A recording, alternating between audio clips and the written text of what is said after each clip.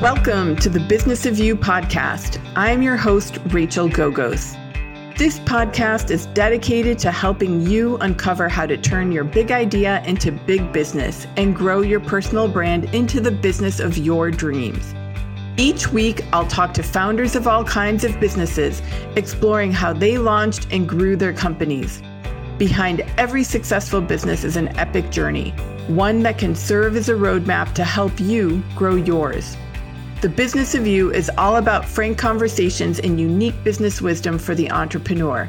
It's a chance to tune into the story behind the brand and retrace the path of those who walked this road before you, so you can pave your own road to success. Welcome to the Business of You. Hello, dear listener. I hope your day is going extremely well.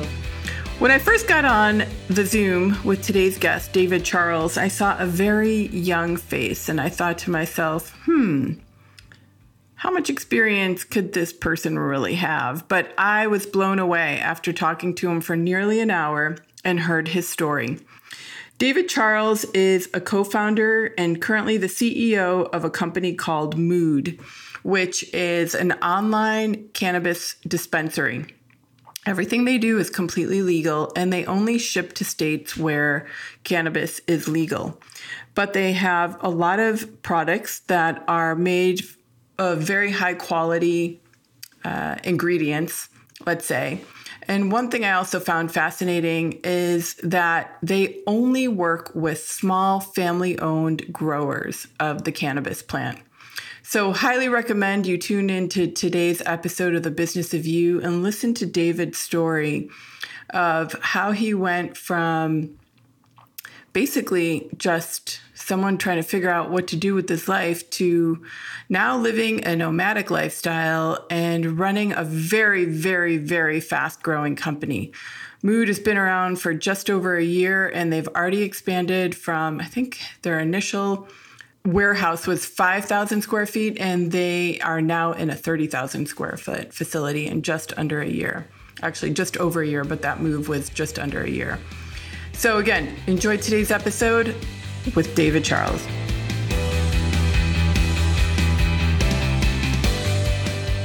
David, welcome to the show. It's great to have you on today. Thank you, Rachel. It's great to be here. So you've got a really interesting company that you're working with right now in the marijuana dispensary world, right? Technically not marijuana, but yes, cannabis. Okay, cannabis. Yes, but would love to hear your journey, because I know you've been a serial entrepreneur, in terms of how you got to what you're doing today. Yeah, I'm happy to talk about it. Sure, yeah. So why don't you start out to at least where did you grow up as a young kid? Well, I guess I moved around a lot. I was born in Bethlehem, Pennsylvania. And then I guess kind of down the road from you. Yeah, exactly. And when I was 3, we moved to Kentucky. My father was a engineer and he took an industrial engineering job in Kentucky. We lived there for about 5 years. And then both my parents, who were from New England, they got, I guess, kind of sick of it. And I don't know if it's a joke or not, but my mom said that the warning flag for her, the warning signs for her, is that my sister and I were developing drawls and starting to shorten some words. And so we got to get these kids out of here. I don't know if it's a joke or not, but we moved to Maine. My father bought a chocolate factory and lived in Maine growing up. That's cool. Did you spend some time in the chocolate factory working there at all, or? I did, yeah. When I was, I guess he bought it when I was maybe 10, and around 10 or 11, I would go in, and this was, the late 90s. So I think child labor laws probably weren't quite what they are today. And, I was happy to do it. It was fun. I had a blast with it. But yeah, I'd get, $5 an hour cash or whatever. And I'd go in and I'd put little chocolates on the belt that the way it works when you do handcrafted candies or chocolates is, you're putting the fillings of whatever it is that's getting chocolate coated onto this little conveyor belt, and it goes under a chocolate waterfall. That was my job. Oh, that sounds like a great job. Yeah, it was cool. You won for the conveyor belt. one for David, one for the conveyor belt, one that. So you were literally, even though you're David Charles. So you were literally like Charlie and the Chocolate Factory. Yeah, exactly. And that's probably why my dad bought it, but it just makes sense. So what did you do like come high school? When you graduated, what was your next step? I was a horrible student in high school. I just wasn't interested. I wasn't interested in prescriptive learning, the kind of thing like, for example, if a teacher assigned a book, I would either not read any of it because I just couldn't be bothered, or I'd read a few pages and I'd think, oh, this is really cool. And I'd read the whole thing, I'd stay up all night reading the whole thing because it was so interesting to me. And then, and then have to suffer through, 3 months of one chapter a week sort of cadence. And I really took to the internet. I loved the internet was magic to me. When people ask me where did I grow up, the glib answer is the internet. But like there is some truth to that. Like that's where I came of age, learned everything that I know. And yeah, that was that was me in high school. Not doing a lot of what I was supposed to do, but a voracious and curious learner. Mm-hmm. What did you do after high school? I went to 1 year of college. I went to Guilford College in North Carolina. My grades being, as you can imagine, pretty mediocre. Wasn't going to get into Harvard. And looking back, thank God, because I don't think at the time, at least, college was right for me at all. After a year of Guilford, I thought, yeah, I'm not into this whole college thing. I don't like the prescriptive learning. I didn't know what I wanted to do, so I dropped out and went back to Maine. I got this terrible job waiting tables at a chain restaurant that had talking animal heads on the wall. Like every 10 minutes, they say these catchphrases. And after working there for a few months, you start dreaming about the animals. And it wasn't just me, like everybody there, the animals are in your dreams. That was kind of like life right after early adulthood. Uh-huh. So what was your first foray into business and to starting your own thing? I guess kind of flash forward until I was probably I was like 18, 19 then, probably around 23, 24. I was living in New York City. I had come there because I wanted to be an actor, and I had been studying acting in some of the city's best conservatory programs, and I was starting to make some headway. I was getting some work off Broadway, small TV shows, that kind of thing. But I was sick of waiting tables to make money, and I always wanted to make money online. I had this series of false starts where I'd hear about something that I could do, some kind of internet business, and I'd kind of try it, but I wouldn't really follow through on it, and I'd stop it. And then, 2 months later, I'd say, you really gotta stick with that. Give that a real shot. And I just kept doing this. And then finally I found something that I decided to stick with. And I remember having a conversation with myself in the mirror and looking myself in the eyes and saying, do you want to be this person in 5 years from now who, shares an apartment with a single mom in Brooklyn and waits tables because you can't get your act together? And the answer was decidedly no. So yeah, it was a late blooming start. By the time I was 25, and really had some headway behind me, made some money, lost some money, but then I had a skill set, and I took that skill set and I got a job with it. Mm-hmm. What was that job? I was employee 14 at Mute 6, which at the time was far and away the leading social ad agency in the country. Small team in Santa Monica of really, truly brilliant people who were really at the forefront of e-commerce and growth hacking and media buying. And I kind of treated it like a paid master's degree. And I didn't get paid much, but I was working with the best of the best people, and I was learning so much. And it was probably the first time in my life when it was truly just like an intuitive joy to work, 14, 15 hours a day and, be on Slack on the weekends because I was just so engrossed with it. But I did my time there, and I learned what I thought I could realistically learn with a relatively abbreviated period of time. They offered me a promotion, and I said, wouldn't be the right thing for me. I'm off to continue my entrepreneurial journey elsewhere. So that was that. So where'd you go next? I had a couple of service-based businesses where I was servicing media buyers, international media buyers, and it was a great cash. It was like I struggled to call it a business. It was really just I was making some cash and I was performing some services, but the money was great. Enough for me to, get my own place in LA for the first time in my life I'd ever had my own apartment. And I started looking around at things to do. And I knew I wanted to do an e-commerce business. And I was trying to think, I made a mistake that I think a lot of first time founders will make, which is to say, I'm going to reinvent not only the wheel, but the automobile and I'm going to do something brand new. So, I went out and I tried to do a business that really, it was like e-commerce on expert mode. And I was a beginner. I was a first time founder and I knew a few things about e-commerce, but I had no business doing what I tried to do, which was a human pheromones business.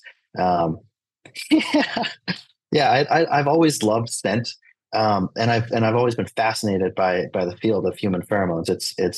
It's nascent, and there's not a lot of commercial application for humans. So whereas we understand animal pheromones quite intimately because there's a lot of commercial application, we don't know much about human pheromones. And I was interested, and I thought, you know what? If I can go out there and I can find the right people, then I can make a human pheromone blend that actually works, and I can blow it up on e-commerce. And it just wasn't that easy. No. How did you go about that? I mean, did you work with a scientist? Yeah, and that was a really important learning opportunity, which is learning to be really resourceful. Like, say, okay, I want to find a human pheromone scientist. Well, how do you go about doing that? And then, it goes kind of fractal and rabbit hole because you say, okay, where do you find a scientist? Well, what should the scientist be like? I have no idea. How do I find somebody who could advise me on what that scientist might be like? How do I know if that advisor is full of crap or not? Where do I kind of crowdsource my directionality? But I ended up finding a really good scientist. It was a guy who runs 6 very large nutraceutical manufacturing facilities on the Eastern Seaboard. And pheromones are more of a passion project or hobby for him that he's just been kind of a nerd about for decades. And he said, yeah, you know what? I can do this for you. I'm not going to make a lot of money off of this, but I love what you're doing, and sure, let's have at it. So we made bioidentical human pheromones. They really worked. I mean, anecdotally, but I did testing on them that I wouldn't say is anything approaching a degree of clinical defensibility. But like, yeah, there's something to it. So I had that going, and then made a 45-minute long infomercial that I wrote, produced, and then worked with a film crew to direct and edit. And it was it's called a VSL, Video Sales Letter. Are you familiar with VSL? Yeah, it was a phenomenal VSL. And I don't say that in a bragging way, or I hope it doesn't come across like that, but it really was a great VSL, as later vindicated by John Benson, who arguably invented the VSL and is one of the greatest VSL writers ever. When I showed it to him, he said, "Gotta be honest, this is one of the only VSLs I've ever actually wanted to sit through and watch." Wow. So it was cool. But what was the topic of that? Of the VSL? Mm-hmm. It was all about the science behind how pheromones work. And really how human attraction works, and what goes into that, and something really interesting to me is a lot of attraction, at least according to the pheromonal science that we do have, is going to be related to your immune system. People are always attracted to people who have an opposite immune system as them, because presumably, or that the kind of evolutionary logic would be that presumably the child would have the best of both worlds. Right. Oh, that's interesting. I thought that it would be based on the fact that our body needs something, which is why we're attracted to that person who has the opposite or different pheromones. It could be that as well. I think it's probably likely still related to. I'm not the expert on it, but probably still likely related to what is the offspring going to get as a result. And then. There's all sorts of correlations between pheromonal signatures that women will be attracted to relative to ovulatory cycle timing. It varies. It's super interesting. Yeah, it is interesting.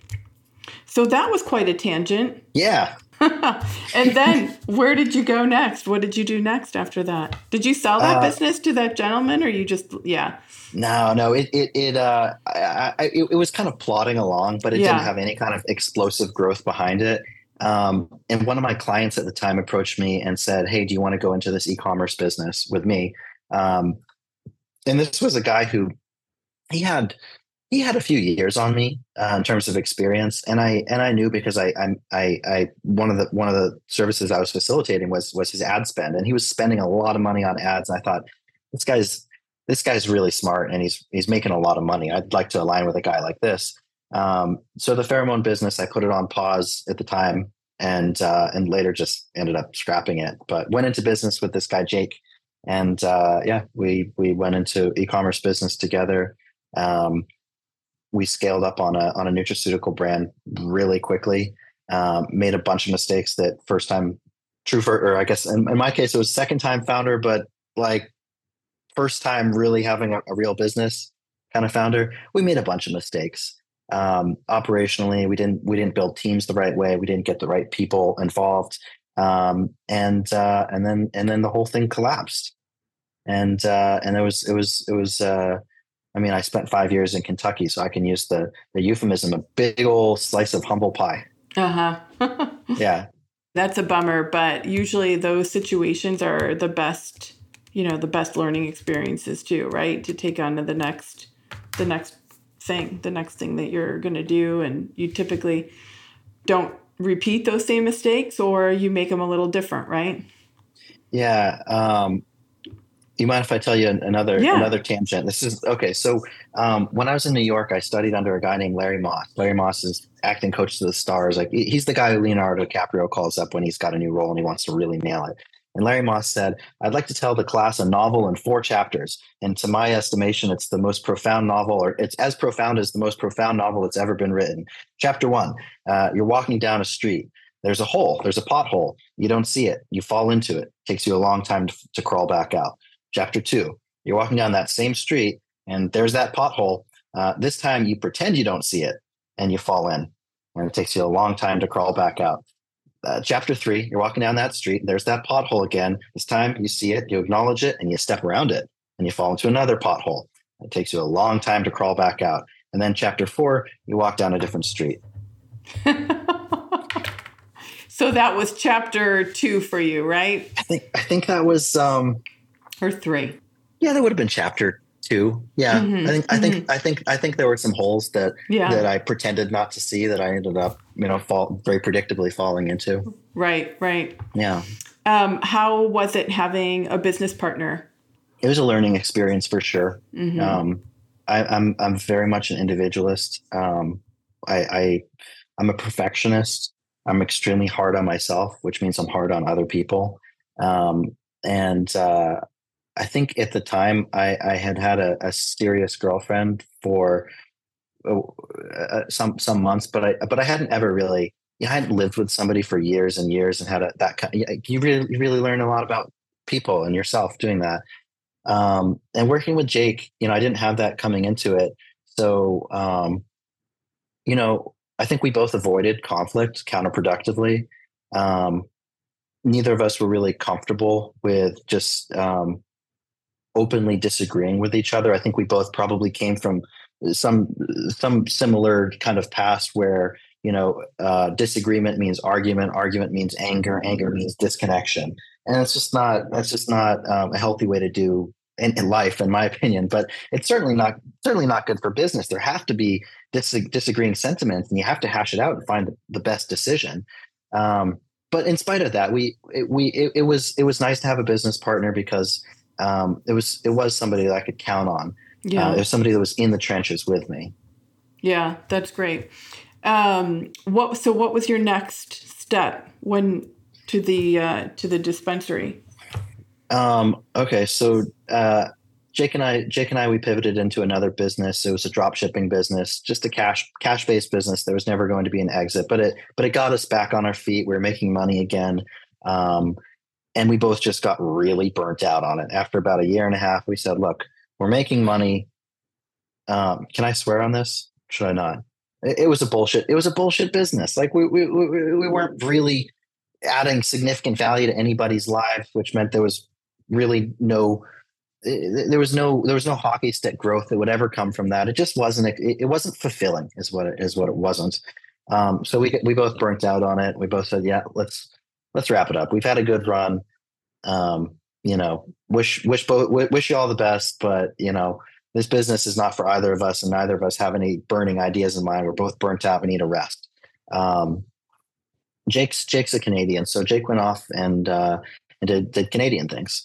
And I was in Dallas at the time, and I was really pretty directionless. I was in an apartment that it was questionable to afford with the cash-based business, and with no income, it was like I have no business being in this lease. I went through a period of a real dark night of the soul, as they say, and I sold the nice trappings that I'd accumulated just to pay rent and stuff like that. I really had no idea what I wanted to do, but I wanted to do something real. I had to really humble myself and say, okay, I've been involved in these businesses that have turned over many millions of dollars, and I'm a smart, experienced guy. But right now, I don't have a next step. I got to get a job. So I realized that, and the first part of that was saying, okay, I think I'll be a consultant, because that's at the time that's not as it doesn't feel like as much of a step back. I'm maintaining autonomy. Yeah. And there are consultants who make a lot of money. But then I met these guys at a YC company, YC Y Combinator, and they had a telehealth company, and these guys were smart. They were a couple of young Brits, and they, one of them had exited from an AI company that he had founded, and the other one had worked on machine learning at Cambridge and Microsoft. And like these guys were sharp. And they had a really cool premise. And this was 2.5 years ago. Telehealth was really just starting to boom. The VC market hadn't collapsed yet. And it, for all intents and purposes, it was a hot company, or it was a hot premise at least. And it was a real opportunity for me, because I got to say, I've worked in these really scrappy, at times unprofessional e-commerce spaces, and we've made a lot of impact. But I haven't had exposure to, proper tech culture, and, kind of anything that's going to necessarily rely on VC funding, because it's building something so substantial that there's a period of capital and labor investment for a time where you're not prioritizing revenue, you're prioritizing creating a solution that provides value for people. And I was really interested in that. I joined up with this company called Fella, and I was their head of growth.